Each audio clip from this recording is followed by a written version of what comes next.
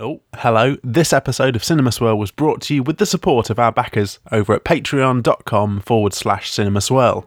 If you want to support the show, Patreon is the place to go. $5 backers get access to Cinema Swill, our monthly exclusive bonus show, where Kevin and I review some really terrible movies, including our most recent episode, James Bond, Die Another Day. There's over 24 hours of bonus content which you'll get instant access to at that $5 level. Plus, there's plenty more stuff still to come, including a reverse swirl, which patrons will be getting early access to. Head over to patreon.com/cinemaswirl, see if it's for you, check it out, have fun. Alright, let's get swirling.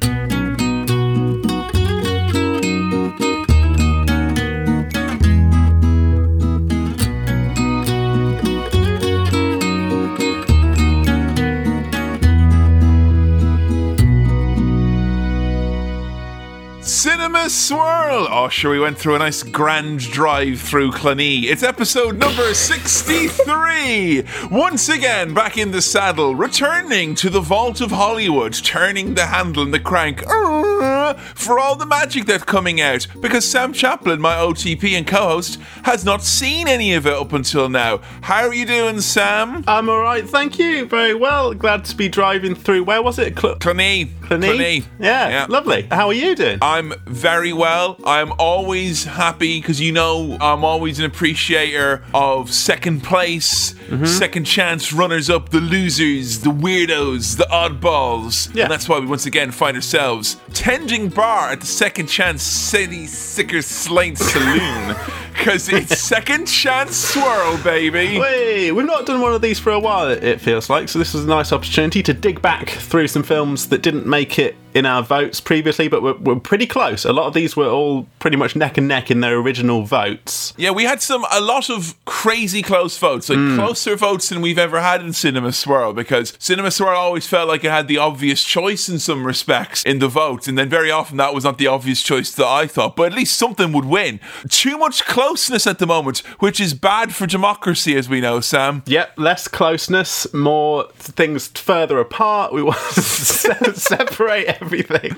So the choices that we had over on facebook.com/cinemaswirl were Con Air, Good Will Hunting, and Speed. Wow. This was not quite as tight as at the top as they were in their original votes. Con Air won by a considerable margin, but what I will say is that Good Will Hunting received 69 votes. Nice. Way. Yeah, 69 dudes. And of course, Robin Williams, who really was one of the modern comedy gods of our time, I think he'd appreciate that. He'd love that. I think there'd be a little twinkle in his eye if he was to hear that. Look, Kevin, it's not my place to say, but I feel like it's what he would have wanted.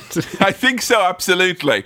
And I'll be happy to let him know as well that 69 is still a funny number in this day and age. It's still funny. Still, you know, because that would be if I was contacted past my time, that would be my first reaction. It wouldn't be like, oh wait, hang on, this isn't some sort of an evil number or anything now that you've given me as for voting here now. Sorry, just an image just popped into my head of, and I'm not saying this about Robin Williams, but just, ghosts and haunting in general. Yeah. If there was a ghost who, instead of going woo, went way.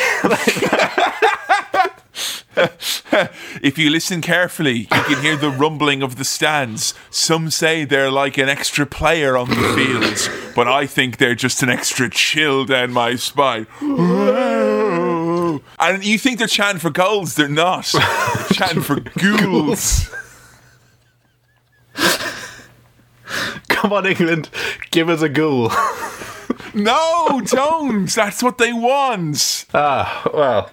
The Con Air. Con Air. Nicolas Cage, who for the first 3.5 years of this podcast seemed to sidestep any sort of involvement, which I always thought was quite strange. Nary a mention. And sure, if you're waiting for one Nick Cage and then bloomin' 5 show up as the way it goes, and here we are now. I don't want to say I'm sick of Nick Cage, but I'm certainly hoping you're all not sick of Nick Cage, because here he comes once again. You know what? I don't think anyone's getting Nick sick. If you're not getting Nick sick. I don't want to nitpick, but I don't think anyone's getting Nick sick. No, but in this movie, you may get some Air Nick instead, which is different. I'm excited to see where Nick Cage takes this. I think he's become a firm favourite on the show. Yeah, he's a fave? I'm a fan of Nick. I enjoy his work both on Swirl and Swill. What? Yeah, he's appeared everywhere. That's What? Yeah, he's appeared everywhere. That's what's great about him. He's multifaceted, and it's very funny. You can't really discern the performances from one and the other. Like, you know, it's more or less, you know. No. Face Off is an objectively good performance,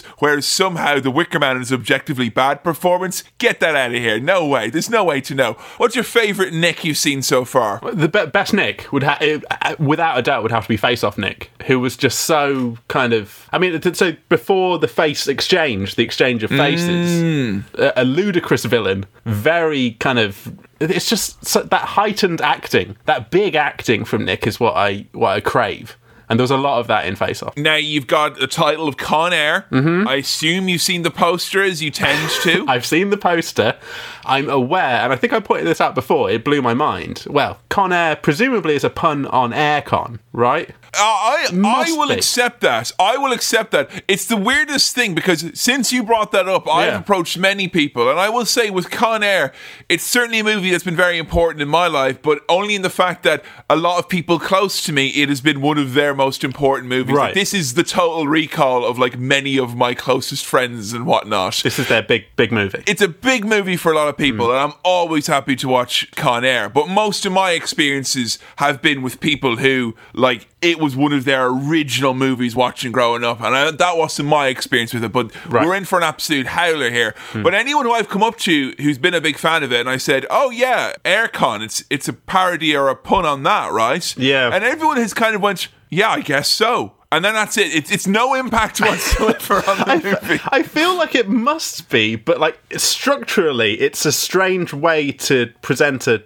pun or a bit of wordplay there. It's like reversing. It's confusing. It's not like the Neil Buchanan children's art show Art Attack, which is undoubtedly a pun on Heart Attack, which can be fatal and kills people. That's always not sat well with me when I think about Art Attack being a pun on Heart Attack. I'm like, that is a bad thing.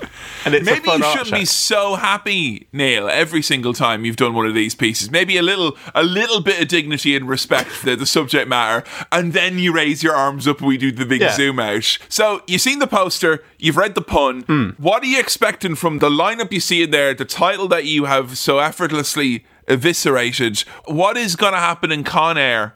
Sam Chaplin slams Con Air title and destroys it. Owns it. Ain't gonna be no Con Air 2, if you know what I'm saying. Right, we'll go into who's in this. I think that's important to go into. And then what I think will happen. But the people who are in this... Now, I had it in my head, and I don't know why, that Kevin Spacey was in this. He isn't in this, which, I mean, good. We've managed to avoid him, because he's in fucking everything. Like, if he was to show up in movies not as the main guy, I don't think anyone would be like, oh, why are they doing a Spacey movie? Because he fucking shows up everywhere. Yeah. Yet we've managed to really thread the needle here. We've managed to avoid him. I was worried that that's what this one was. I never realised. But I think what's happened is that, so John Malkovich and John Cusack are in this. And I think if you mushed those two men together... and add a lot of crime. And add a lot of crime. You'd sort of get a Spacey-type figure. I don't know. But so John Cusack and John Malkovich, I know them both from Being John Malkovich. Ah, you've seen that. I'm not saying that John Malkovich, I know him from the fact that he is John Malkovich. The film Being John Malkovich, which I watched a long time ago. Let me guess, you had like a fucking... that was the 50% of your A-levels was to watch Being John Malkovich. No, I was not told by anyone to watch it. All right, it just seems to be a recurring thing when there's any like kind of cool thing that I went out of my way to find as a teenager. No. All of you in England had a fucking course in it. Oh, what's your degree in?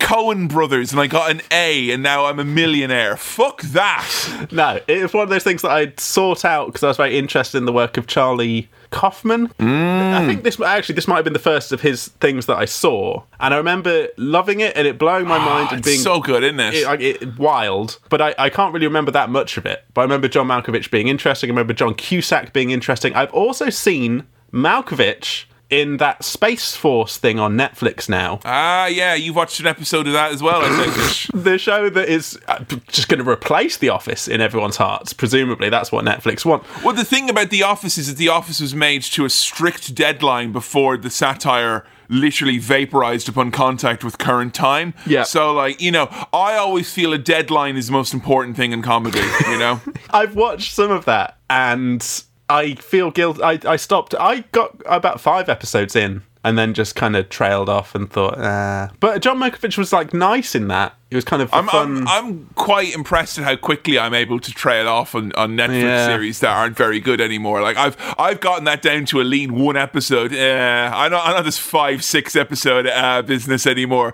Fuck that. I was trying to convince myself that it was good because I liked all of the people in it. Yes, and then it just didn't quite. It was okay. It's not bad. They've done what most podcasts tend to do, which is to hide the fact that what they're talking about isn't very good by surrounding it with people that you like and recognise. Yeah. And that's our playbook. You're not allowed to use that in telly, all right? That's ours. You have to ask us permission. So my knowledge of Malkovich is a little bit broader. You've seen Johnny English, I'm assuming, right? Have I seen...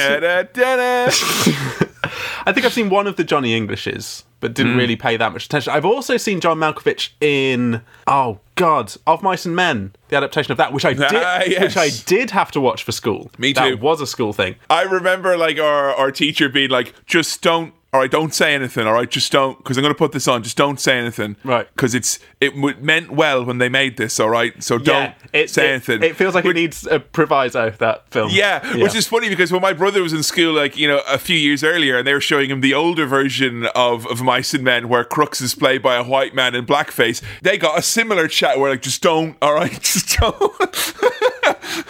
Of Mice and Men. Better just read it and just read it. But my view is that Malkovich is kind of a quirky character actor. He can seem quite imposing, but he can also be very disarming, and he's not above being in a bit of trash as well. I think he's the working man's Philip Seymour Hoffman, right? You know, okay. In that, he's obviously is very, very good. He's obviously better than Johnny English / Mission Impossible 3, but he's gonna go and blow your mind in Sin a Douche being John Malkovich. I'm interested in Malkovich. Cusack, I don't know that much about, other than his performance in Being John Malkovich, which I remember being quite good. But I don't know. He pops up in a lot of things, but I don't feel like he's popped up in things recently as much. He feels like he's one of the missing jigsaw pieces of your, like, you know, 90s / noughties zeitgeist that we've been slowly filling in these past 63 episodes. He's definitely a 90s figure, I feel, John Cusack, in terms of... yeah. He looks like he would have collected records. Hang on. In the 90s. There you see now. Right. He's different to what you were thinking now, isn't it? Yeah. So, I know that they're in it. I don't know anyone else who's in it. And what's happening, Sam? Right. Air condition repairman? What's going on? Here's the thing about Con Air. I don't know what happens, but I can kind of guess. Guess. Guess. Understanding, my idea here is that it's prisoners on a plane and it goes wrong. Right? That's pretty close, yeah. I don't know beyond that. I don't know, more details. I don't know who's who. It's kind of like, you're right there in the sense that... Con as in convict. Air as in airplane. Con Air. Convicts in the air. Disney on Ice. You're convinced they're convicts. You don't think these are all like swindlers on a plane where they're like... I didn't get my peanuts, darling. And they're like... it's like Hustle, but on a plane. Okay. Yeah, exactly. It's a man in a luminous jacket walking up and down, taking all of the complimentary schnapps. Swapping the briefcases, but they're in the overhead compartments. This man's not helping this elderly lady with her luggage at all. He's stealing it. Yeah. So I don't really know beyond that, but I just think... Okay. It's one of those prisoners on a plane. Something happens. Come on. It looks like an action film. This is not high drama. Absolutely. That's the one word, action, right? Action. And I think, I don't know what fucking great new ground we're potentially going to break other than we're going to go watch an action movie with Nicolas Cage that's going to be fucking awesome. But I'm fine with that if you are. Yeah, we've been doing a lot of that kind of thing, and it feels nice, doesn't it? It just feels nice to do a fun action film. I watched a fun Nick Cage 90s action movie, The Rock, the other night, just for fun. There you go. Yeah. If I have to do it for Cinema Swirl in a few months, I don't mind. But that was a treat for you off the clock. It is. Yeah. And Joe got to hear all the Sean Connery jokes that I was too afraid to make on our Bond episodes. In a way, Kevin, you watching a Nicolas Cage action film feels much like a busman's holiday. A phrase I used in the Live and Let Die episode where it all comes together. Come on. Come on now, Sam. Live and let leave it out, all right? So, I know who's in it, but I can guess what happens. This is one of those ones that I'm kind of pumped for, because I think this has a good reputation as being, like, trashy fun, right? Have you heard that from people? Like, has anyone ever been like, because this is a movie that I was always very impressed that was a stalwart of my original university days, and then when I moved to Lincoln, and I had those days, it was still there with the younger folk. I don't know where it comes from, but it feels like it fits into that pantheon of things like Face Off, not just films that have got Nick Cage in, but, you know, that big action, silly, fun, stick it on, have a popcorn, get a pizza. It kind of feels like you've mastered Mario Kart, and now I'm going to show you, like, you know, a very basic, a new track, but a new track that's basically like a tutorial. Like, because you know you're Nick Cage now. You know what to expect. You're going to have a good time. Yeah. That doesn't take away from the fact that you're going to have an excellent time with this, you know, your knowledge notwithstanding. But I want to know what's in the goddamn mailbag.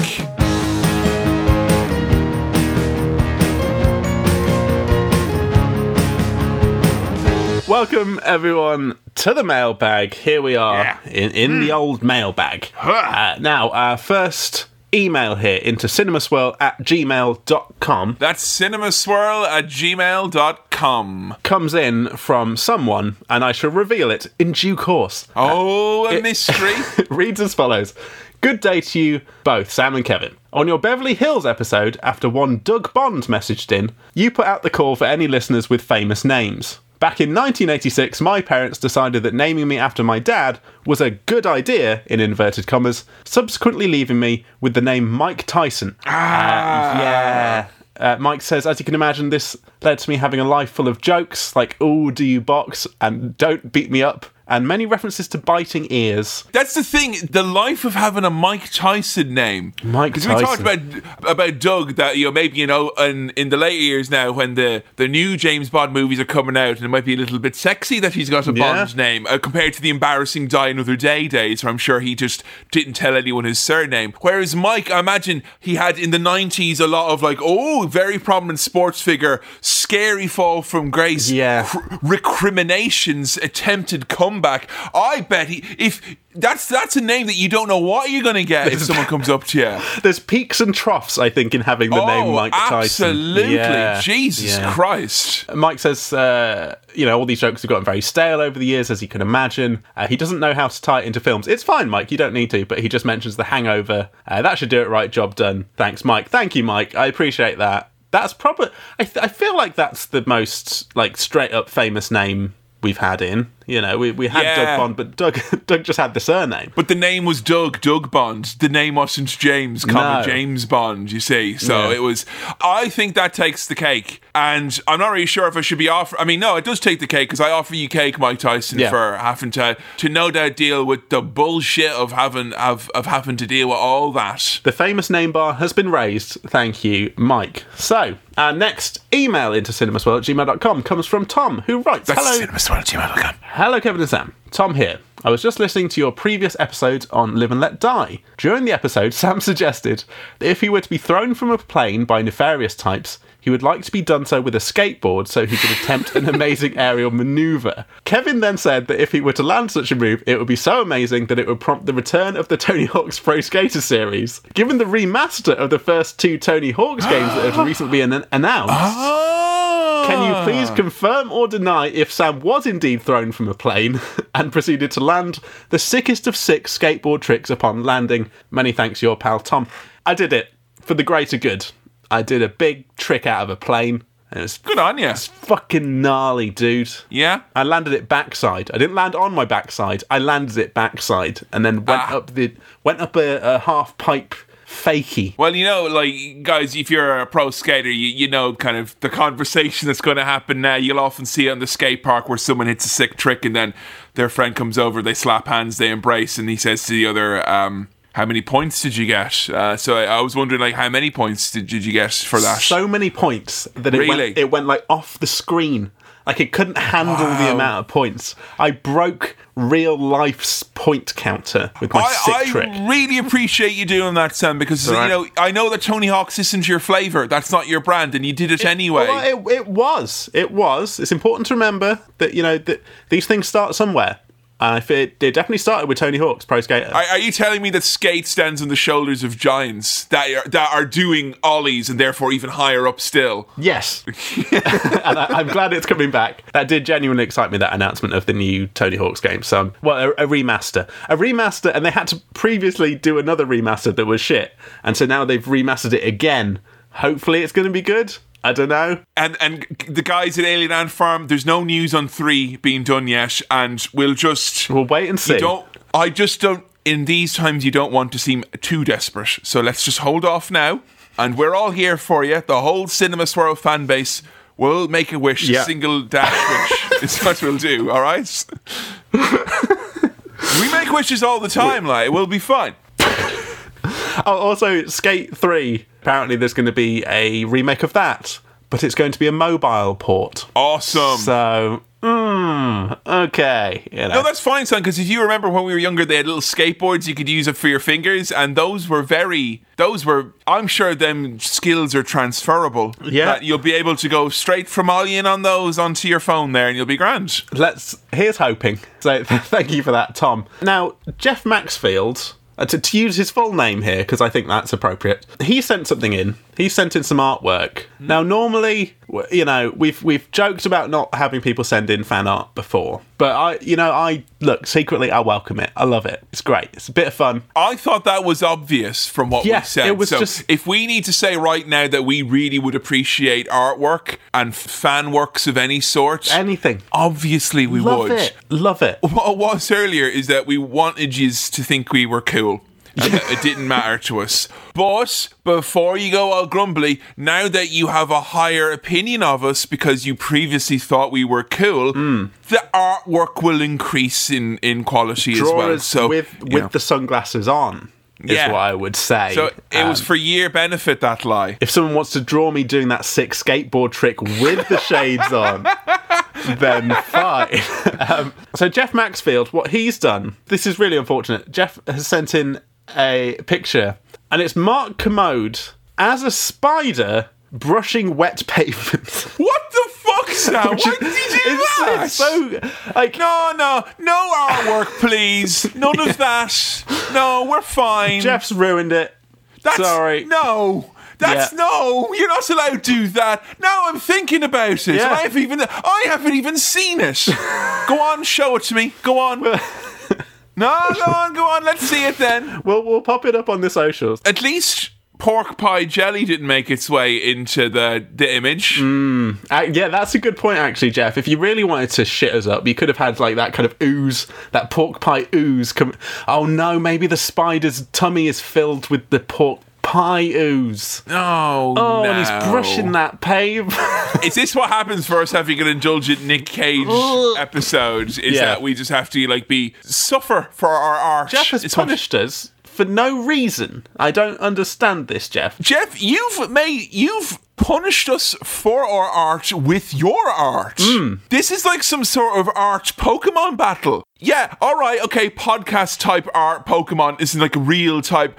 It's legitimate. Like the Pokemon with the microphones, it's legitimate. I feel like what you've done, Jeff, is you've shown us a piece of work, but you've actually shown yourself to be a piece of work, because that is not on, alright? I'd ask you to show your workings, but there wouldn't be workings with this, would there? There'd be plottings, wouldn't there? There'd be scheming. So, thank you, in inverted commas, Jeff. Thanks for that.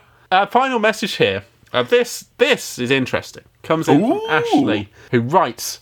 In fact, Kevin, what I'm going to do, because this is germane to something I want to show you, and I'll get to what Ashley says in a minute, but basically it's referencing this. I want you to take a listen to this. Just before you play this, to give you some context on what you're listening to here. Okay. The people talking are Radio 1 breakfast DJ Greg James and Maccabees guitarist Felix White. So... Being very, cautious about crossing the road. Whenever I bring that up, I've had the reaction that you gave me last week, which is sort of, I would use the word indignation. Well, we've received a lot of emails about risk solidarity as well, including an email from Dave, who says, after listening to last week's Tailenders, I then listened to an old episode of a podcast called Cinema Swirl. Yes, About 8 minutes in, the two hosts were talking about unfortunate events and accidents involving musicians. Shall we have a listen? He sent the clip in. Here we go. kind of vague band name terms, I got really excited because I was like, oh, if he says the Editors, I saw one of them fall down some stairs once. Did you really? Yeah, but it was only like, don't be like, oh, Kevin's laughing at the lad falling down. He fell down like 3 stairs. Yeah. You know, and he landed on his feet, but he slid in a way that made him seem very comical. Like, if it was in a kid's movie, it would have went, whoop, whoop, whoop, whoop, whoop, you know, something like that. Like, I think we've all got one of those stories, because I was on a bus that nearly ran over the singer from the Maccabees. Wow. So, what? Yeah. I believe what I just said. But I'm not... Obviously, I wasn't the singer in the Maccabees, so that isn't me he's referring to. No, but... Because I've got a very, very, very vague memory of Land coming into the studio and being like, a bus. Wow! Yeah, right? Interesting. Now, the context to that is still quite confusing for me to understand. I think... Yeah, they're talking about cricket, but they're someone from the Maccabees and Radio 1, and... I'm just being very careful in case this clip gets played on another podcast. Also, there was a brief second there where I was really worried that this was like someone had ratted me out to the guy from the Editors going, oh, hey, someone saw you fall over, you mate. Hey. No one tell. This was on Tailenders podcast, which is a cricket podcast, but the guitarist from the Maccabees and Greg James off of Radio 1 are on it. And look, lads, I'll be telling you right now, It's a crick and cracket podcast. It's where I go myself for my news. It's a great time. I think Felix had mentioned he got hit by a bus or had a run-in with a bus as a child, got injected because of that. It has since been scared of needles and buses, and so someone sent in the clip of us on Cinema Swirl. Of us needling them about the bus incident. Exactly. I see. And so now we're on like a proper BBC podcast, mate. We've hit the cricket market. Well, move over, Melvin in the morning. Looks like Kevin and Sam are back on BBC prime time, baby. So this was a complete surprise. No one told us this was going to happen. Someone just heard this on Tailenders and said, what's going on? Why is Cinema Swirl on this? So it's very exciting. And I've realised that the key to getting on the BBC is to mention minor run-ins with indie musicians. I should bring up again, I don't know if it's just indie, but I'll bring up again that my brother did accidentally kick Bono in the back while running down some stairs once. Do you want to put that on the world service or anything like that? It'll work. We'll see. I once saw Barry from the Future Heads drop a Calippo on Roker Beach. So, wow. Yeah, I witnessed Alan from the Rakes actually stepping on a rake, Sideshow Bob style. And that was in Strasbourg, so... I saw Phil Jupitus accidentally break a glass once, but, people just went way... What can I say? We need to put these things out there in the world in the hope that maybe... Can we retool this podcast so it's more like, instead of Cinema Swirl, it's like minor run-ins with celebrities? Still the same artwork, music, all that jazz, I'm sure. Also, to clear this up for Tailenders, should they be listening, and at this point, who knows, it was Orlando, the singer from the Maccabees, and it was in Nottingham on the same night the Maccabees were due to play Rock City. So, there you go. That's different from me, where I accidentally saw someone called Nottingham got run over in Orlando outside Disney World. That's different. A different story. It's a different story. I wanted to bring that to your attention because that it was very unusual to see that happen, but it was a lot of fun. Now, I had hoped that maybe that would bring people to Cinema Swirl, but what happened was I told my dad about this, and now he's really into Tailenders. He just listens to all of that. Well, isn't that good? Isn't it well for some? We're actually giving them listeners. We're actually helping them out. So, wait, if your dad stops listening to this podcast as a result of that, that's if he moves over to Tailenders. Yeah, we're gonna have to lure him back. This is ridiculous. So, thank you for all your questions, queries, comments. Ashley wrote in to say, are you going to try and get on other podcasts after the recent plug on Tailenders? And Ashley, yes, we are. Yeah, that's part of the grand plan. That's part of the long con to get on the air. And that's what we're about to watch. We're about to get all the tools to do this because we're about to watch an elite group of con artists get on the air of their favourite podcast. Yes. Sam, let's go do a Cinema Swirl.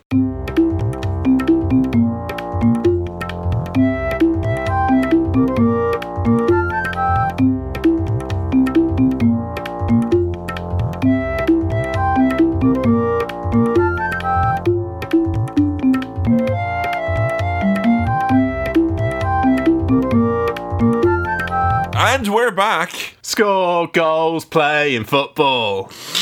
I'm kicking toward the net. Score goals playing for England. Our players are the best. I agree. That's good, Sam, because I only found out from watching the movie there now that apparently Sweet Home Alabama, unsurprisingly, a song which sings the graces and good fortune of Alabama, you know, the state that's got the red X. And surprisingly, it's got quite a lengthy controversy section on Wikipedia. So I like your version there because it's about football, which is for everyone. Well, I can change it to another song from the film and be like, how can I score for England? Yeah, if you're David Beckham, because you'd probably whiff the big goal kick like he infamously did in the World Cup. Old golden balls up to its old tricks, blasting it over the wall of the defensive lineup of the opposition. You know what, Dave? You got off light on both selective, I'm quite honest. You got off light. Very light. You were due a dust-up and you didn't get it. Well, Con Air, Kevin. Con Air then, Sam. Now, what was great about watching this movie for the first time in forever was that the star-studdedness became very apparent just as the names started flashing on screen. So the first 4 minutes of this was quite like kind of, you know, when you see the prizes on an old game show, there was a lot of oohs and ahs and Steve Buscemi, definitely the equivalent of a midweek break in a lovely Riley hotel or something like that. You'd be glad to get Steve Buscemi in a bonus round. Oh, absolutely. And the movie is kind of a love letter to the Army Rangers, who, if you remember from Lord of the Rings, never leave a man behind. And they're also secretly the king of men. So these are not the Power Rangers. These are the Armor Rangers. No Power Rangers. No. So our boy Nick Cage, he's done with the army. He's finished his Army Ranger duties. So he's now clocking off, going back to civilization, I think. Back to Alabama, is sweet home where he doth lay his head.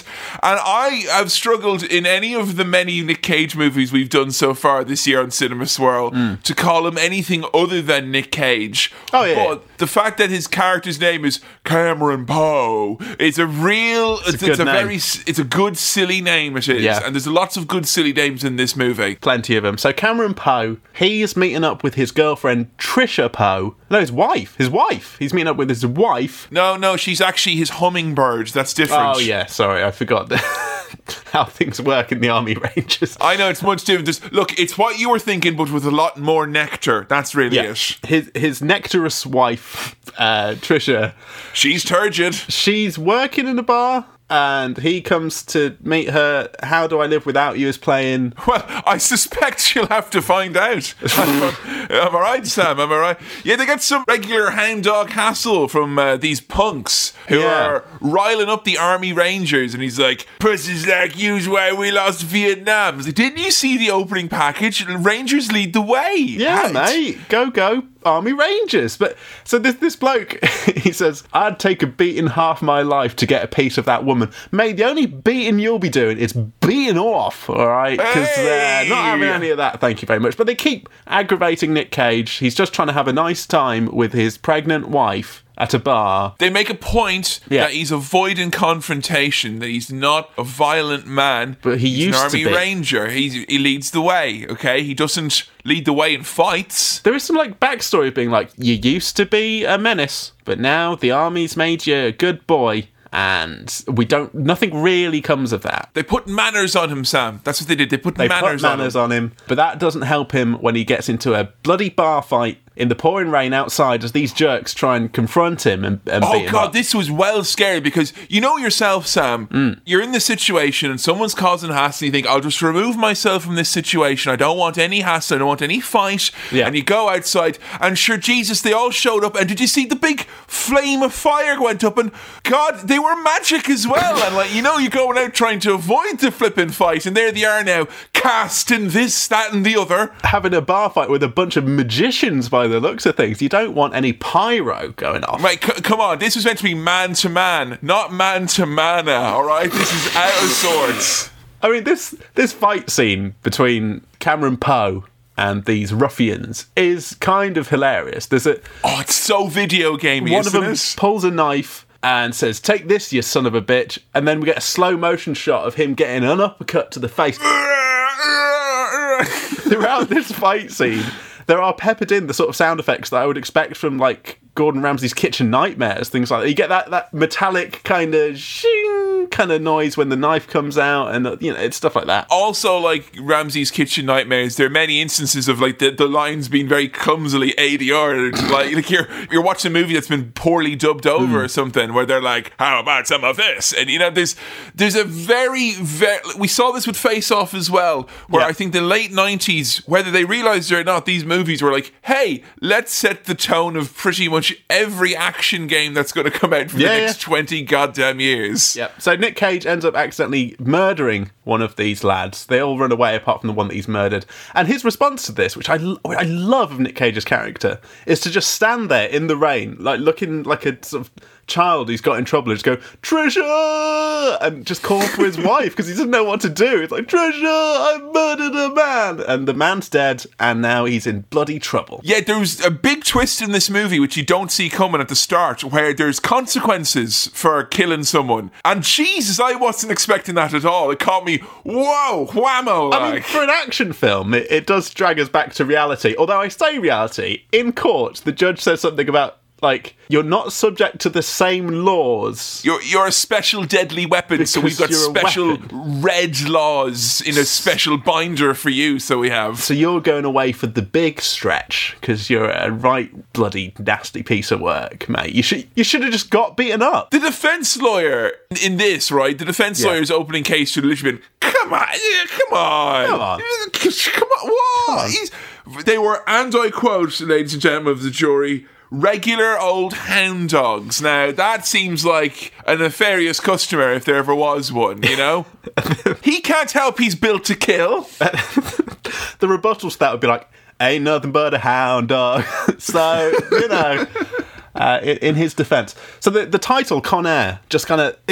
We've seen this in something else. It might have been Face Off. I'm pretty sure it was. Blast on the... and go. It just blasts onto the screen. Con Air.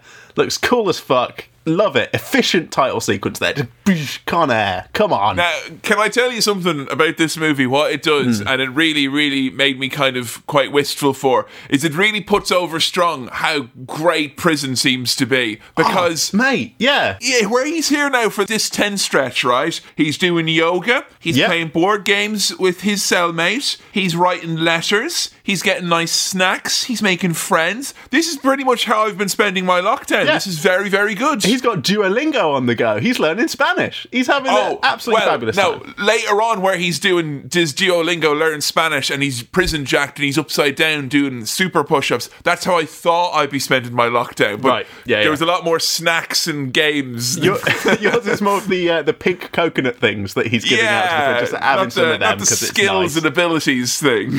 When do you want to talk about Nick Cage's accent in this? The kind of southern drawl that he does. Well, kind of, it crops up here prominently when he, during his upgrades here in the prison, he unlocks the daughter Letters game mechanic, and you get these nice long scenes of him going, "Dear Casey, I sell propane and propane accessories." You know, he's got this southern drawl that is very obviously Nick Cage, and it's kind of a little bit like his Raising Arizona voice, except it's many years later and then somehow worse, which I don't understand. It's like, no, not like that, not good. Reel it in a bit. Look, the thing I like from Nick Cage, and I've realised I like, is that sudden burst of emotion, but this drawl is so monotone when he's talking about most things, apart from... Yeah, I'm going home. I'm going home, sir. Yeah. To his mate Baby O, who... We don't know what Baby O did, but he's also in prison with Nick Cage. They've become fast friends. Do you know what, Sam? He's all right by me, because pretty much all the people who Nick Cage trusts, are solid blokes. Yeah, and Baby O's diabetic, so I think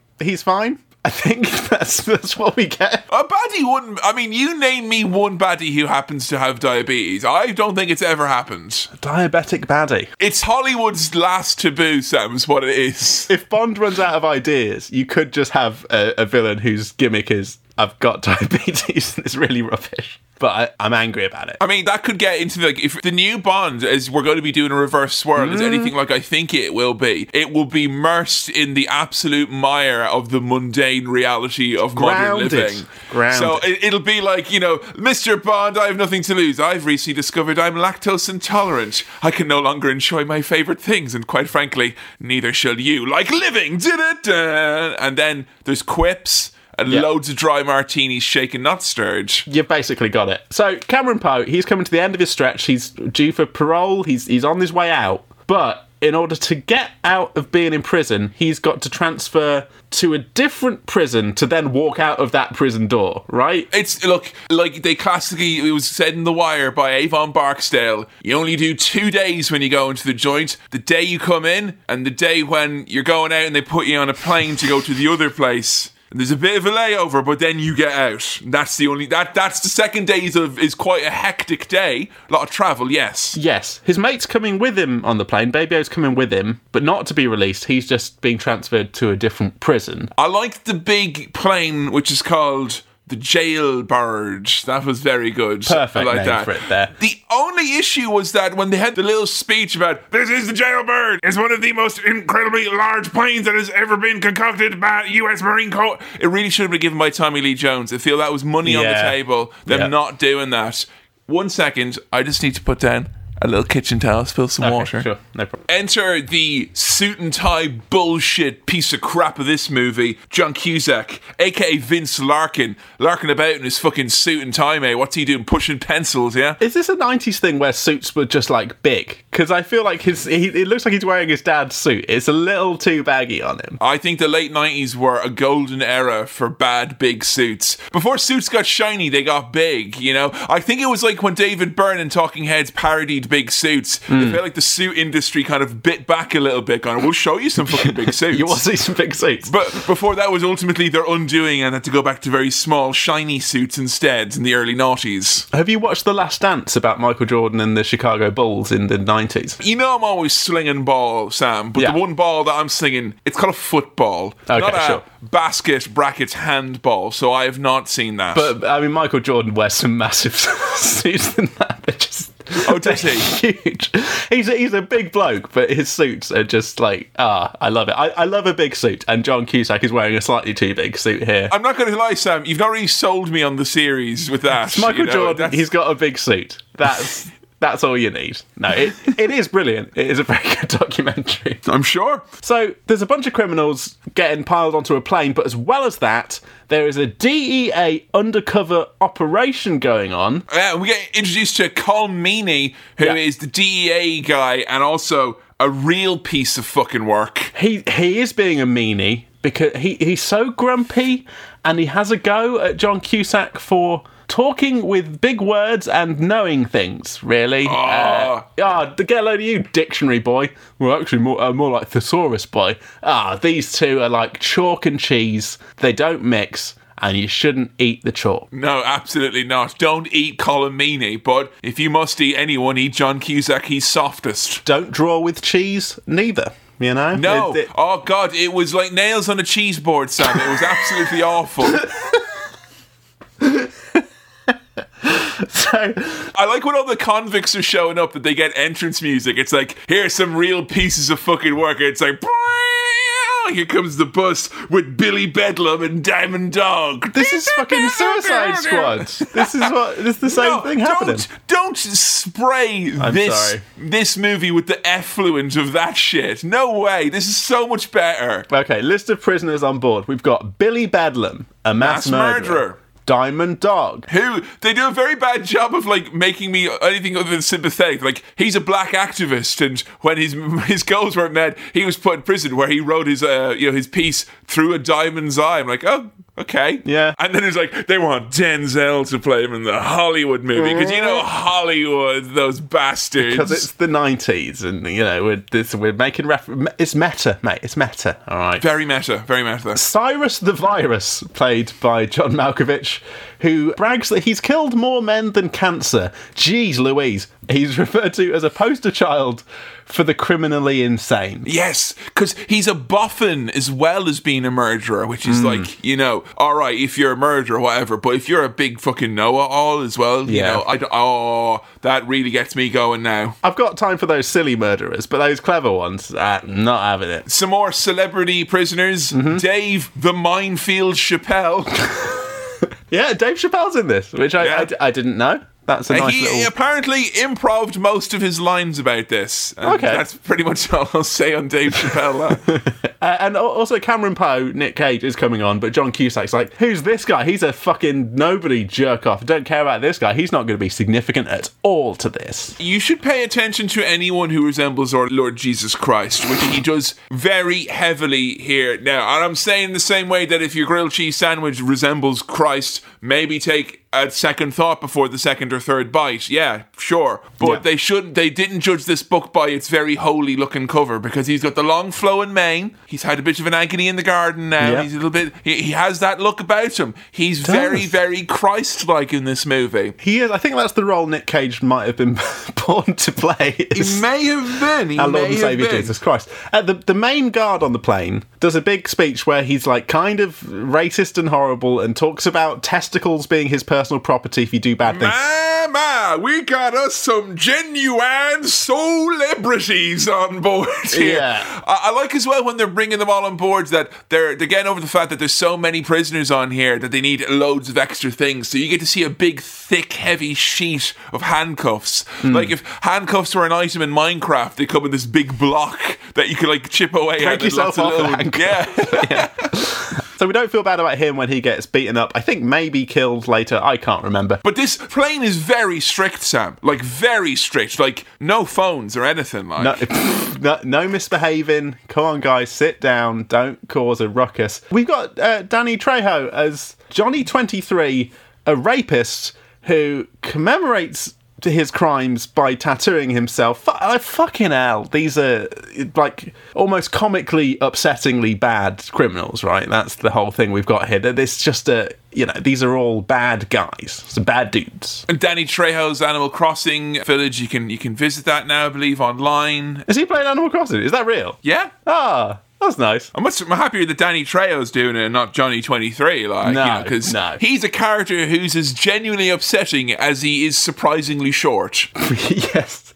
And one of John Malkovich as Cyrus, his character traits is that he hates rapists. So, a bit of rough with the smooth. He is a murderer, but he doesn't like those bloody rapists. So, I mean, at least he is a mass murdering psychopath whose values are aligned with the viewing audiences, He's got a bit of a moral compass, but there were some issues with the magnets involved, is what I would say. There's all sorts going on here, Sam, because Cyrus is fiddling around, Diamond Dog's fiddling around, Pinball's fiddling around. They're all fiddling and diddling back there. Well, tonight they'll be escaping the plane cell block while opting to forgo the jailhouse rock, because tonight's going to be a broken up jail, a jailbreak as it's also known. Yes, in the sky. Jailbreak in the sky, guys. This is revolutionary, this type of thing. I love that 1990s alarm. So the way this works is that Dave Chappelle, he's got like lighter fluid and a match swallowed in his stomach that he manages to regurgitate and set a man on fire in order to cause a distraction. Everyone's got pins and they're unlocking things and they're running around and it's chaos, it's bedlam. It's not Billy Bedlam, but he's there as well. And they're out. The prisoners are out. It's gone crazy. Cyrus has got a gun. Yeah. Cyrus also has the title of the movie, which is very powerful to reveal at this point. Also, Con Air is a long-established nickname for like these types of planes anyway. So yeah, there you go. I'm not sure if aircon may have preceded air conditioning as a thing. Oh, okay. So because he breaks into the cockpit, he's in control. He's like, "I'll bloody kill you if you don't fly where we want to fly." And he says, "Welcome to Con Air." I was thinking, does he think that it's a pun?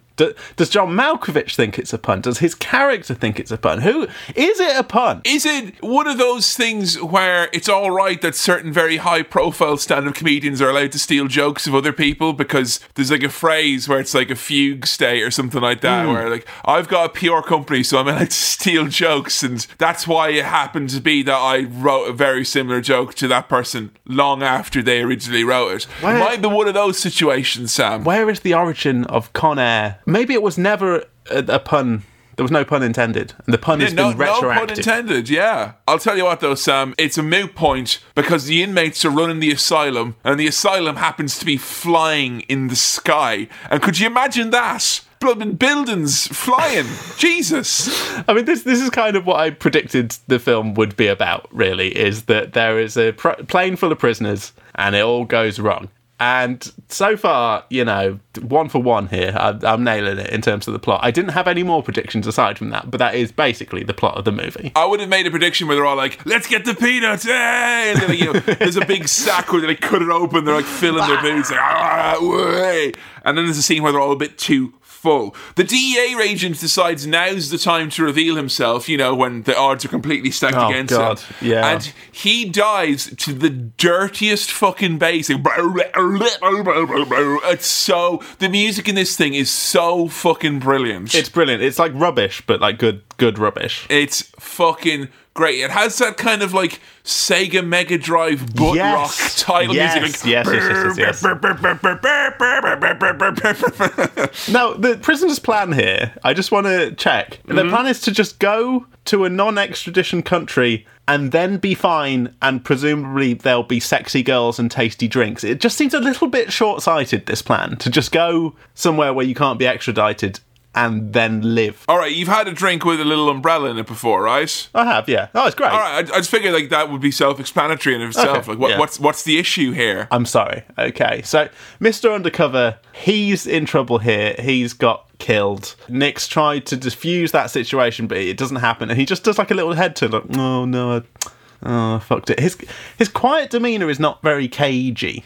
No, this is the least Nick Cage I think that we've seen, and given that he's playing obviously not just himself because he has to do at least a facsimile of a bit of a voice, and he's meant to be the level-headed cool customer, and it's not like you expect where he's a level-headed cool customer and then all of a sudden it's like, you've done it now, and he becomes this total badass. It's not. He is this like saintly, gracious, good guy throughout the whole piece. Yeah, I mean, he also prevented Johnny the rapist man from being a rapist to the only female guard on board, who had also bonded with Cameron Poe because he got that kid. You did it for her, my daughter. What's sorry, fucking daughter, my daughter. My daughter. I love you, my daughter. So he's throughout this whole film, he's trying to protect his mate Baby O, who needs insulin, and the female guard, whose name is I think only revealed at the end, or not revealed very much. Sally. Why, pray tell, is he trying so hard to get Baby O his insulin? Because the Army Rangers never leave a man behind. Never leave a man behind. Unless they tried to take the ring from the little one. I tried to take it from Frodo, and then you're like, right, you're fucking done, yeah? You're done. I'm so mad at you, I'm going to bury you at a waterfall, yeah? Off you pop. Way! And you don't even get to keep your commemorative photo we took when you go over the edge. That's mine now. So, Kevin, in the aftermath of this stuff where the DEA man tries to get control of the situation, people get shot, people get popped, it's all chaos, and they realise that when and the plan is still to land Carson City, baby, on board some new prisoners and swap some old ones, but Dave Chappelle's wandering around trying to find the prisoners who need to be swapped, and they're all dead. So they need some new people to swap in. And one of Dave Chappelle's lines is that, we're down 3 prisoners and they're all dead. Or as we say in Ebonics, we be fucked. Which, I mean, come on, that's pretty good going. I like that. I will tentatively say good job, Dave Chappelle. Yeah. So Baby O volunteers to swap. That wasn't a laugh, that was an affirmative noise. I can confirm that I have registered that happens. So Baby O volunteers to be swapped along with Nick Cage, but the problem is the prisoners they're expecting are white, so he's not allowed to do it because they're going to be like, oh, that's not a white bloke. So they've got Nick, another old white man, and they need one more. Cyrus suggests the pilot of the plane, they're going to send him out as a fake prisoner to trick him, but they're gagging all these fake prisoners so they don't squeal. Because they claim to them when they're taking them off that they're spitters and shitters, so they have to gag them and such. But that ruins Nick's plan. His plan was to squeal. So he's like, No, I want to stay on board this. I've changed my mind. I want to stay on board the plane. I will find a way to intravenously inject that insulin into you, baby. Oh, the reason why I want to stay is I'm excited for a naked party freak and a little umbrella drink.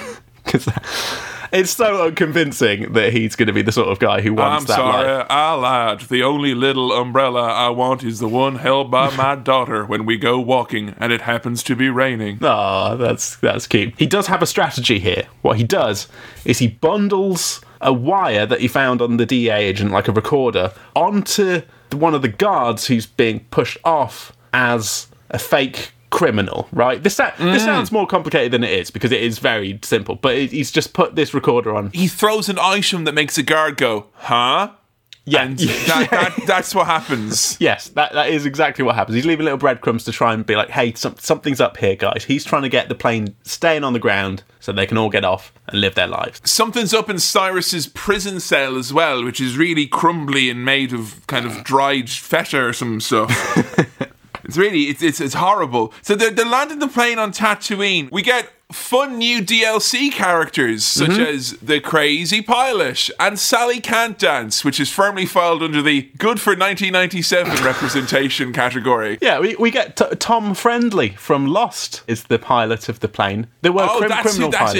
is Yes, it? but he's called Swamp Thing here. Kevin, it's absolutely absurd that this plan is working, by the way. Like, they managed to disguise the whole trade-off thing because there's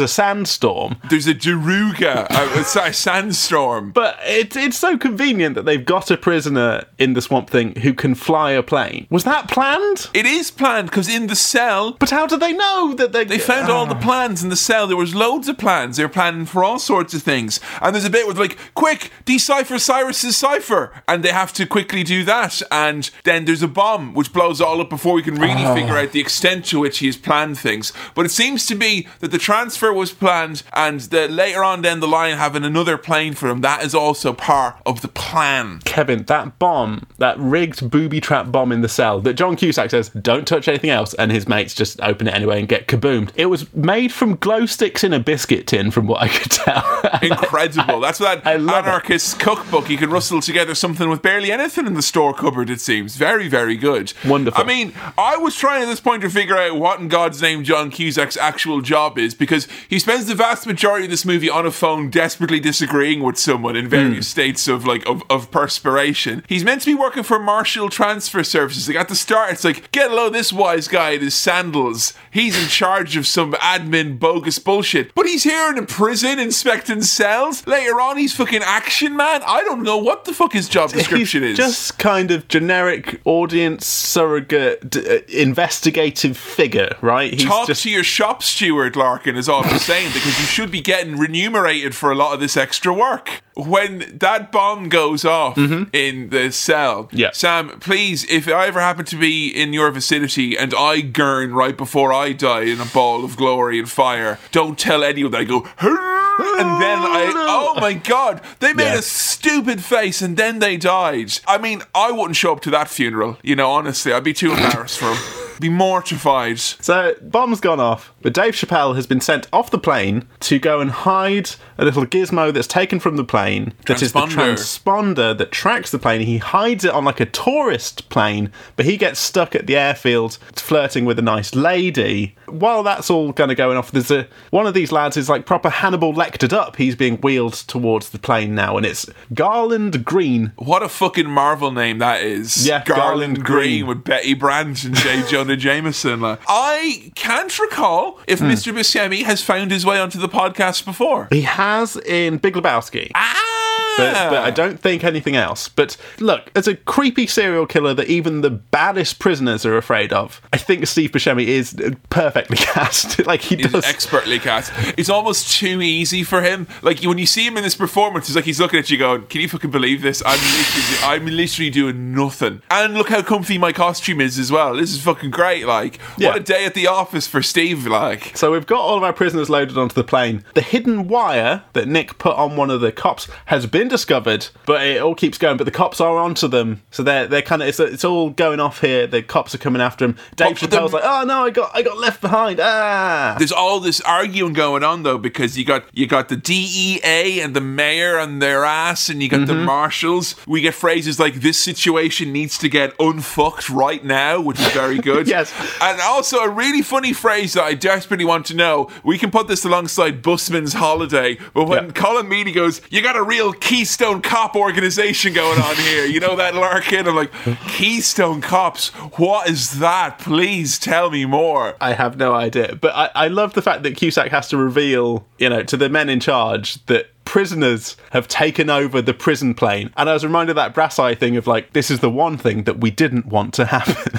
Like, it's literally just been completely taken over. Here we go. Okay. The Keystone Cops, often spelled Keystone Cops with a K, like they're Kremlins, are fictional, humorously incompetent policemen featured in silent slapstick between 1912 and 17. Well, there we go. There you go. So the plane manages to make it into the sky. Dave Chappelle's kind of running alongside the plane. We see a shot of him from the window looking out like, and swearing at the thing and then doing like a pratfall and falling over. It's all funny. Like he's got left behind. It's hilarious. I later found out that he died. So you wouldn't tell that from like the fact that he just goes, I've fallen over. But he gets run over by the plane and caught up in the landing gear or something. I don't know what happens there. He gets mangled and tangled is what happens here. He gets here. mangled and tangled. And Cameron's got to pick his battles now. They're on the plane. It's up in the air. His wife and child have been told, Mrs. Poe, your husband is in Con Air. And they're really upset about that.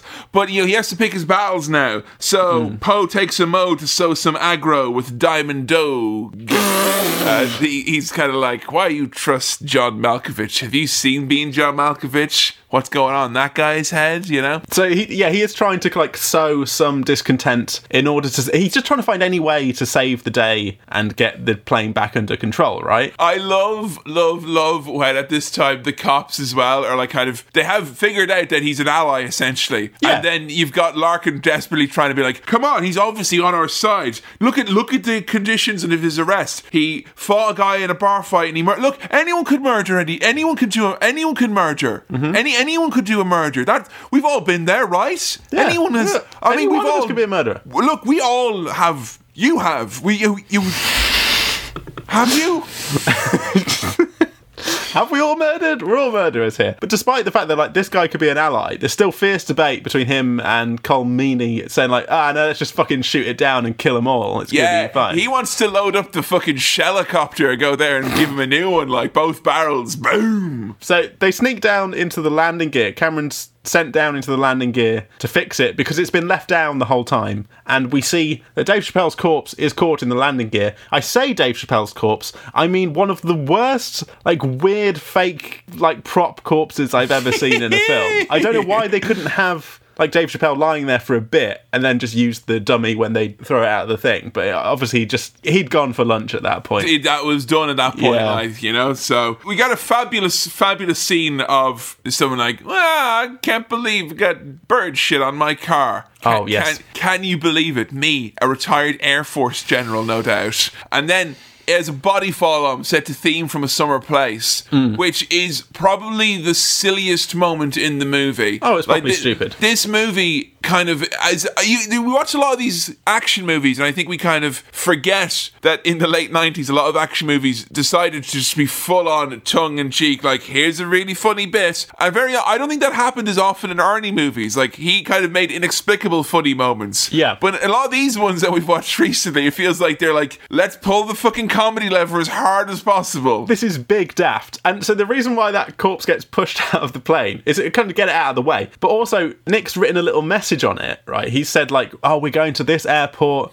we're not going where we say we're on the transponder. But you got to remember, Kevin, this was back in the 90s. This was before WhatsApp. If you wanted to send a message to John Cusack, you had to write it on a corpse. And the only reason he was able to do that is because he's gotten in prison so proficient at letter writing that he can whip up a letter on any old. You give him anything, he'll have a letter for you in 10 seconds. Dead body, doesn't matter, he's got his canvas. The handwriting on that vest was fabulous. He's had a lot of practice. Yeah, I would have made a dog's dinner of that, is what would have happened. Billy Bedlam is suspicious of Cameron Poe. He's like, you said you were going to go away for a long time, but I don't know I didn't see you in this block. And then we get Steve Buscemi as serial killer Garland Green doing some kind of armchair psychoanalysis, which is all of his dialogue is just like, his mum didn't hold him enough. It's deep, though. It's deep, Sam. Listen to this, right? Listen to this from the so-called sociopath, okay? Yeah. Maybe you're all the mad ones, huh?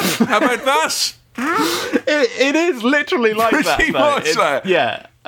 He has got the fucking treatise of a 12-year-old who's been left in the back of a classroom and a slightly too big pencil case on which to jot his thoughts. Yes. This man's got some deep shit crawling in his veins, if you know what I'm saying, like. So, John Cusack, he's chatting to Cameron Poe's wife and daughter, trying to figure out why would he stay on that plane? Why is he such a hero? Like, couldn't they even just leave one man behind? Like, I mean, the Rangers are what, I'm guessing second or third in? Is that usually it?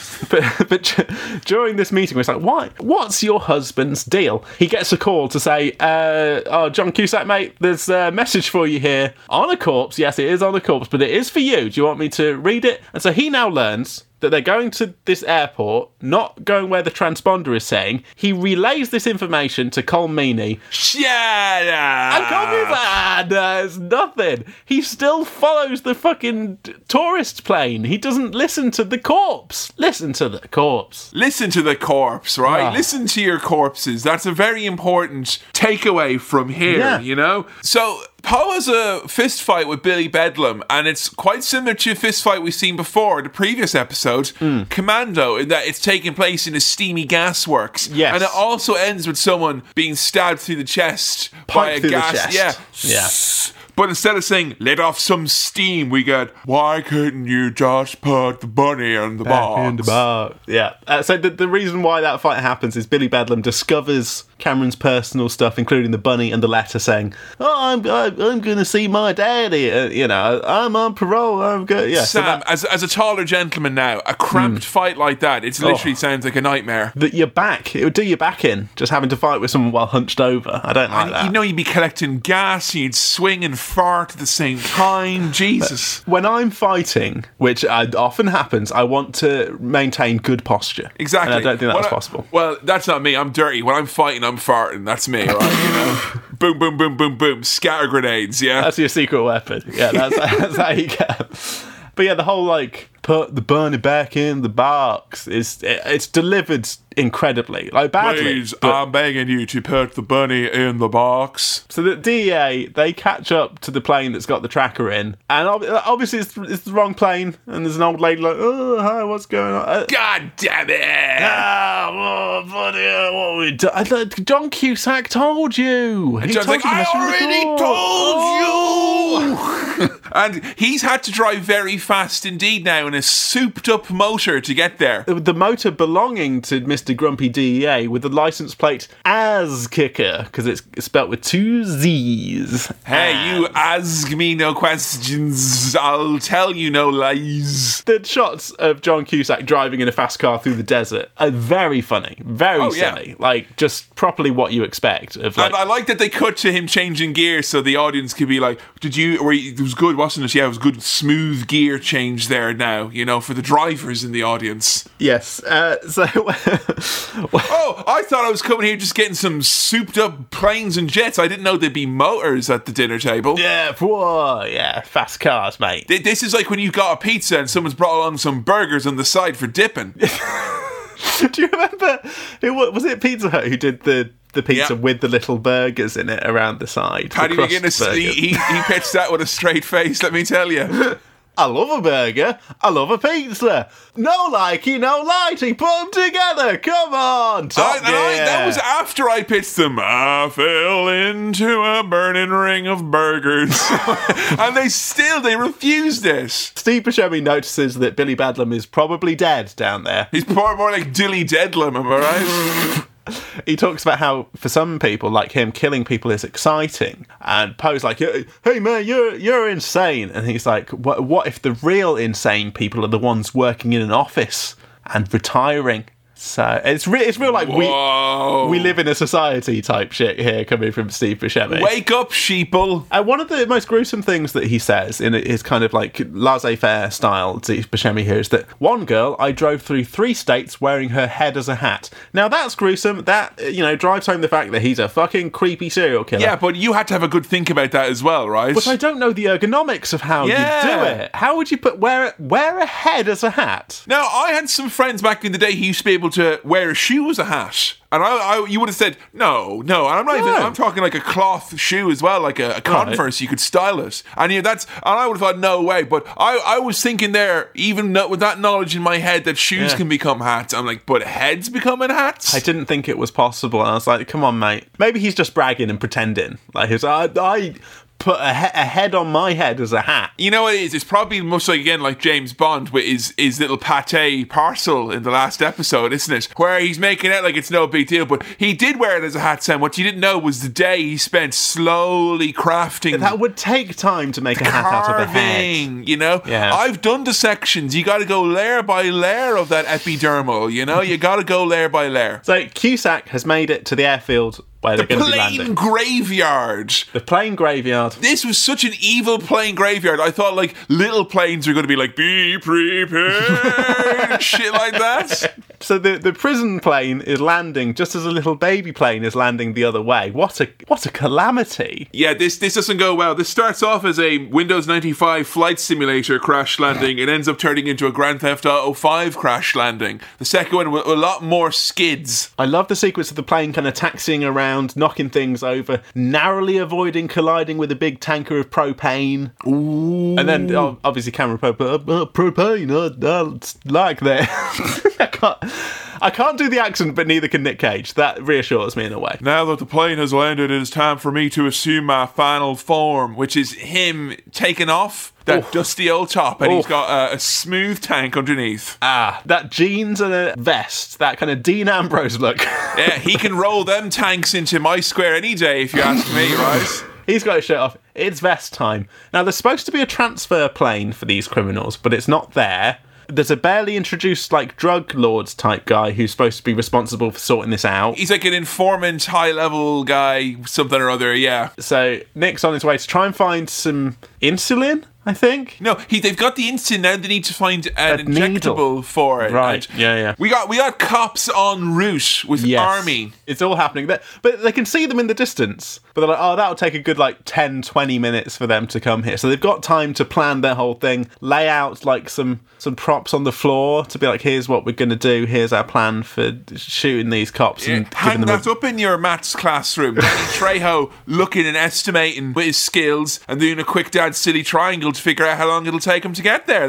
Not all scientists wear white coats. No. Some of them are Danny Trejo and have a really horrifying rep sheet in this movie. They're going to trap the cops, box them in, and that's going to be how they get them. Poe is also he tries to save some of the cops that have been, the guards that have been bound up. He's like, they're our only leverage. He runs off somewhere, gets caught by the lads with the private drug jet. Right, yeah, and it's a solid gag in this, and there's a few, but the solid gag here was he's telling these guys hey, if you shoot me, 20 angry prisoners over there are going to hear it. So the lad just puts a silencer on, which come on, that's it's very good, very good. Who's here to save him? It's only John Cusack. Larking about as usual. Who doesn't actually do any of the saving. He just kind of goes, freeze, and then Nick Cage does all the beating up. It's like James Bond when he's outside that restaurant, I think, and he's in trouble, but he manages to take care of it himself. But someone's there to witness someone is there to, yes. Confirm the heroism that he's just seen. And there's a great line here where after he explains the Ranger Code and why he's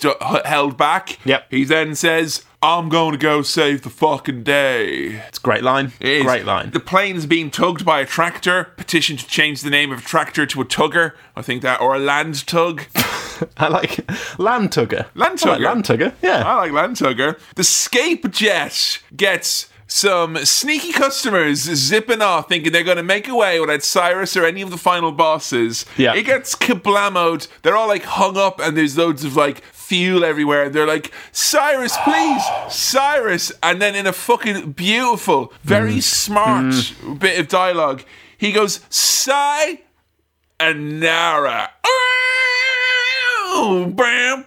Which, you know, he flicks a lit cigarette, burns him alive, boom. Now, in real life, that would have been extremely convenient to get him saying sigh, so you've got just enough time to be like, Anara. I think if you'd have tried to do that, if you tried to sync that up in a real conversation, as someone would say, even if your name was Cyrus or Simon or something like that, so it wouldn't work so perfectly. But that's proper like action movie, wonderful bullshit that I love. That was fabulous stuff. Best type of bullshit. I don't think we've actually given him his credit yet, but John Malkovich chewing the scenery just the right level for this movie. It is so nice to finally on this podcast with you get someone who is a mustache twirling ham of an actor, and it's appropriate, and the movie's actually fun as well.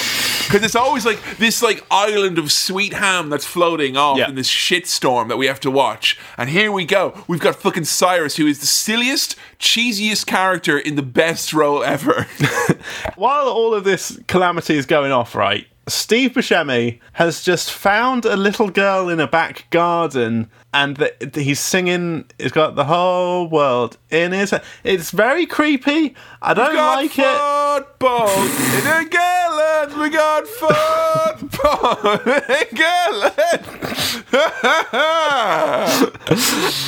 It's really creepy and disturbed me, and I didn't like it. And it's meant to put you on edge and that kind of thing. It turns out it was fine. And they just had a nice little sing-song. Turns out Sam was actually the insane one. Because you think about it, he watched a movie and took notes and then talked about it. It was insane of me to think that a serial killer would murder a child. Because that's the insane thing to do. Or maybe you shouldn't judge books by their covers, Sam. That's the important lesson here. True, yeah. But also the contents of the book lists many murders. It does. So, you know, and tall tales of hat wearing as well. Yeah, so I mean, I'm judging it partly by the contents of the book. The cover, it doesn't look great, but I've read the blurb and I've read the contents, and I'm like, oh. And don't be like, oh, you mean a tail that is tall, because when you're wearing a hat that is a head, you'd be quite, no, it's not. It's just in that I don't think it happened. I think it's bullshit. The plan to trap the cops in works. We get kaboom, cops are trapped, big bangs, gunfire everywhere. Blammo, blammo, blammo. Like, there's enough explosions that all of the principal cast get to walk away from them individually without looking at them. Like, there's plenty to go around. All get one.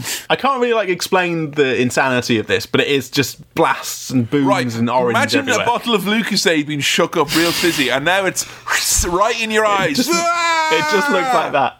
Nick's found the needle, so there's a guitar solo as he runs through flames and explosions fucking to get back to his mate. Dreamboat. Yeah, you know what I hate? Stuff. I hate this shit. If I'm ever in a dire need, don't send any fucking dreamboat to come save me, because they'll only run back in slow motion and take for fucking ever. Yeah. Come on, there's a man dying. There's Baby out on the floor like, I need my insulin. Johnny Rapist is back in the plane to do some raping on that. God, oh God. But guess who's here just in time to solve both of those situations? It's Nicolas Cage with his vest on, his long flowing hair. Biff, biff, biff. Take that, you fucking rapist. Get out of here. Yeah, 1997's here to stop the rapist and then, let the victim spit on them and go, yeah. And that's justice in of itself, isn't it? So, yeah. That's fine. So, Nick Cage also, ties up the plane. He does, he anchors it. Yeah, he anchors the plane. I've heard of mooring a boat, but mooring a plane? That's like something Roger Moore would come up with. That's outside the box thinking. As the plane is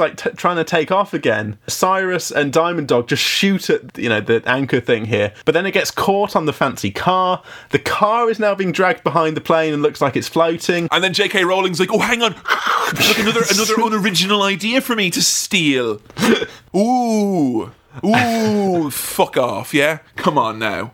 And Poe says, on any other day that might seem strange, but today has been a pretty unusual day. Sam, this movie has a near perfect smash to smile ratio. Oh. And I've mentioned in previous episodes about Blabrosk levels of calamity, where I think almost you can become numb to it, where I find a lot of movies where there's a lot of smashing going on. Like, I watched Bumblebee recently, and there was a moment or two in there where I was like, I just almost want to turn it down because there's too much smashing for me. But every smash got a big smile on my face, and I'm not even necessarily saying because they're all legitimate tactile smashes, but like when the car is then smashed from the plane on the big hook into the tower and a big boom, oh yeah. A thing I love is a car falling down and crumpling as it like lands off it on its front or on its back, and it just kind of mushes down into a slightly smaller, more compact car. A nice shot of the vanity plate at the end, like very satisfying. Look whose ass got kicked now, am I right? And so the prisoners are like, yeah, we got away. Sweet Home Alabama is playing. I don't know how they've got a radio playing songs on this plane, but it doesn't matter. They're all dancing around, having a good time. Steve Buscemi is like, it's ironic that they're playing this because the people who sang this song died in a plane. Oh, shut up, Steve Buscemi. Yeah, and literally as soon as he said that, I had subtitles on for this, and this is the first time I watched the movie with subtitles, and the first time I became aware that there's a really dodgy verse in Sweet Home Alabama where it's like, I don't care about Watergate, the Vietnam War is very just, I don't know about no civil rights. It's so fucked. It's so wrong. It is naughty song. You don't get that riff anymore. Now it's Werewolves of London by Warren Zevon, and that's the end of that. Whoa, Cyrus has figured out that there is a traitor on board, and he threatens to shoot Sally, I think Sally the female guard. And he also threatens the bunny at one point as well. Yeah, I'm going to kill this bunny. Baby-O's like, it was me, I did it. And then Baby-O gets shot. And, you know, Cyrus is like taking the piss out of the bunny and stuff. He's like, make a move and the bunny gets it. As Baby-O is dying on the floor, he's like, I've been shot. He's like, mate, I feel like maybe God doesn't exist. And Nick Cage's response is like, oh, right, I'm off. And Baby-O's like, where are you going? I'm going to show you that God does exist.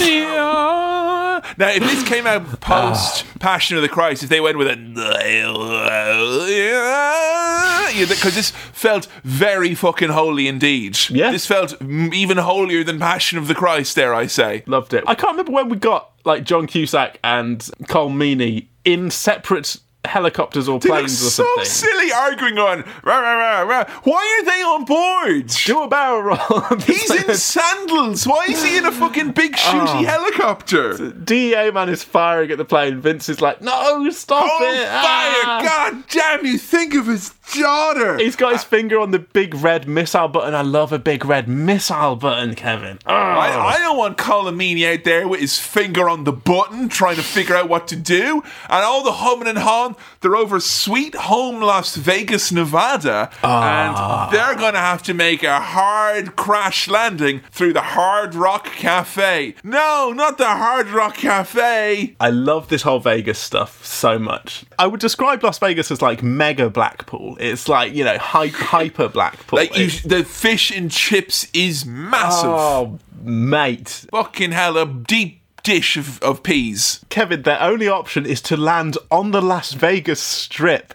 This is the most action movie thing ever. Like, as that was, like, being said to me, like, we're going to have to put it down on the Las Vegas Strip. I was literally like, yeah! Come on! This is great.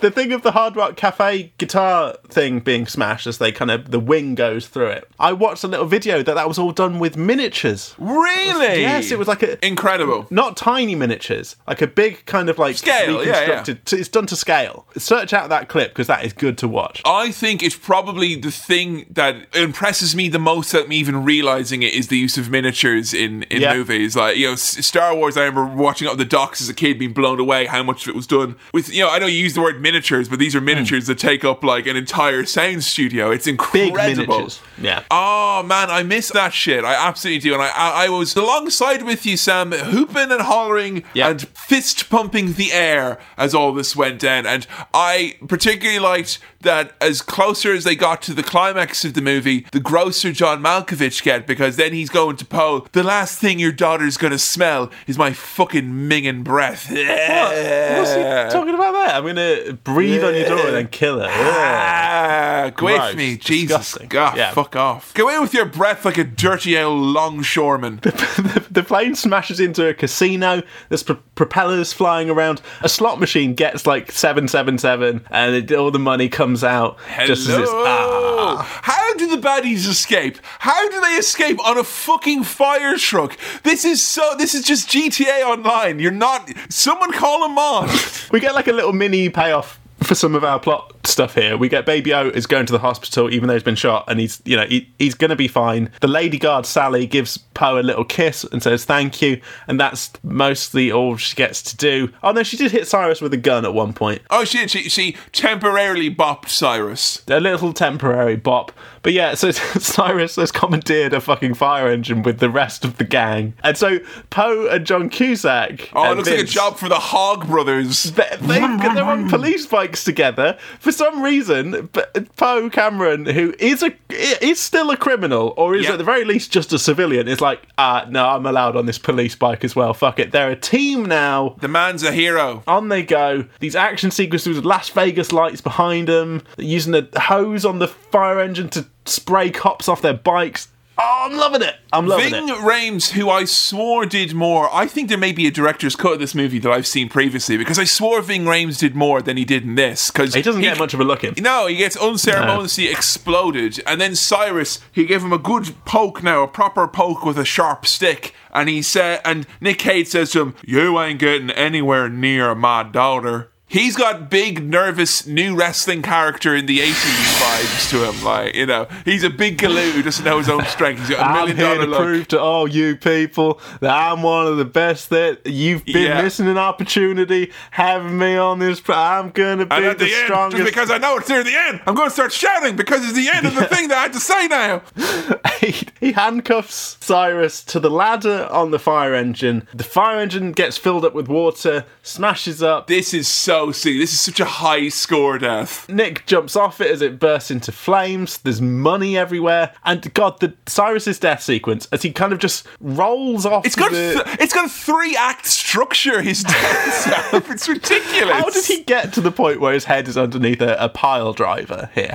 How did that did he go along? He went along a conveyor belt? He smashes off the fire engine through the kind of veranda, like walkway, the sky bridge, essentially, between these two buildings, smashes through those, lands on some high voltage electricity wires that make goes, and then from that the electricity kind of pushes him off, where he just lands in a rubbly pile that is then tipped automatically into this pile driving mechanism. Yeah, because apparently in Las Vegas there are these big smashers just lying around. It's a Rube Goldberg machine of a death. It just takes so long. And Sam, you have got to, again, the rolling document, please, when my coffin is being lowered into the earth, please play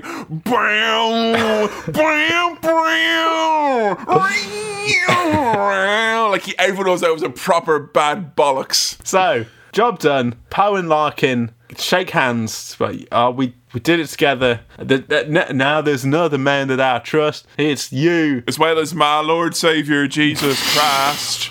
And to a lesser extent, Baby O. Now I'm going to meet my daughter for the first time. How Can I Live Without You plays again. How can you get those stains out after he fucking hugs them both? Like, they'll be fucking peeling them off. Jesus Christ. He's all sticky. Yeah, his daughter is like, you look weird, and I don't. He's like, oh no, I'm just smelly from all of the action film I've been in for 2 hours. And look, they get reunited. He's reunited with his wife, his daughter. He meets his daughter. They all have a nice blinking lights behind them. And who's unaccounted for here? Oh, it's only serial killer Steve Buscemi, who is now having fun in Vegas as a gambling man. What's the matter, Sam? You too crazy to gamble? Sweet home Alabama. And then the fucking sitcom-looking outro with all of the cast like smiling. Like, not since Predator have we got these like family sitcom ending like.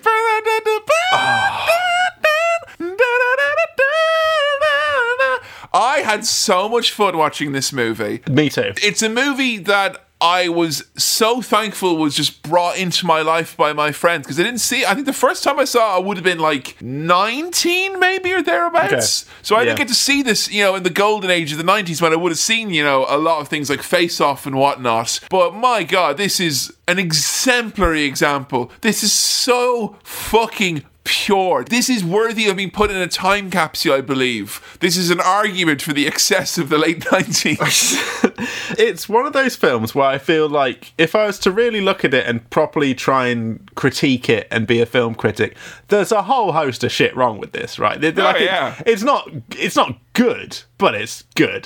It's fun is what it is. This is a fun, daft, switch off your brain, enjoy the chaos. Like, it didn't take itself seriously as Face Off, even though it was as silly, I would say. Yeah. I mean, the fact that when it was revealed to me that they were going to have to put the plane down on the Las Vegas Strip, and that visceral reaction, I was like, yeah! I felt so much joy watching this stupid film. Like, it's crap, but it's good. It's just, it's eating a big bag of fucking pink coconut things and just getting really full and queasy, but you're like excited because you got full of sugar. I'm kind of almost glad this didn't win the Nick Cage vote, because I feel like it's not necessarily the greatest Nick Cage, advertisement, even though he's like perfectly weird and Nick Cage in it. But I feel like this is an ensemble cast, and it works because the hero's so weird and the villain's so fucking pitch perfect. Yep. Oh, and what a cast of characters along the way. Yeah, as I say, there's missteps here, and there's things we could point out and be like, ugh, but it's a wild ride, and I really, really enjoyed it. I had one of those stupid fun times, and I feel happy having watched that film. It feels like the whole concept of Cinema Swill over on Patreon is that we get promised a rip-roaring good time, like switch your brain off, it's going to be fun, and then it's so not. But this was brain off fun. 100,000,000,000%. I'm so glad you enjoyed this.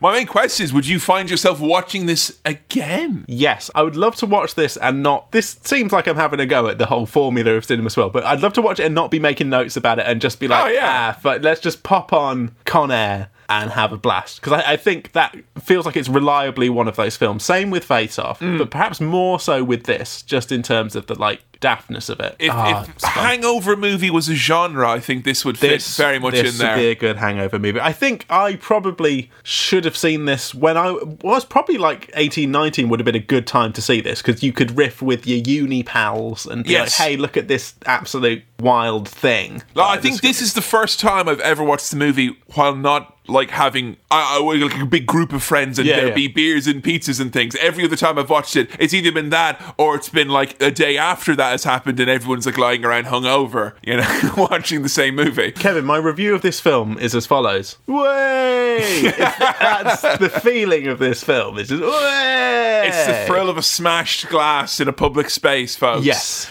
Well, Sam, you've had a whirl. What is your final vote on this Cinema Swirl? There's stuff wrong with it. It's not the most perfect film I've ever seen. This is a solid Bobby Dazzler. This is 4-star wipe film. I'm going to say it's 4-star wipes. You heard it here first.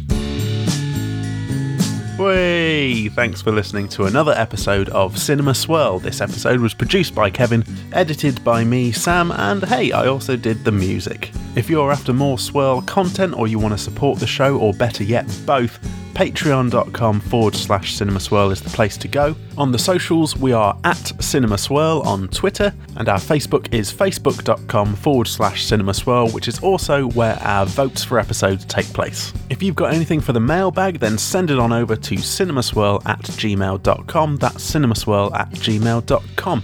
Please do keep recommending the show to your friends, leaving reviews on whatever podcast thing you use. It all helps us out. Thank you so much. Alright, see you next time.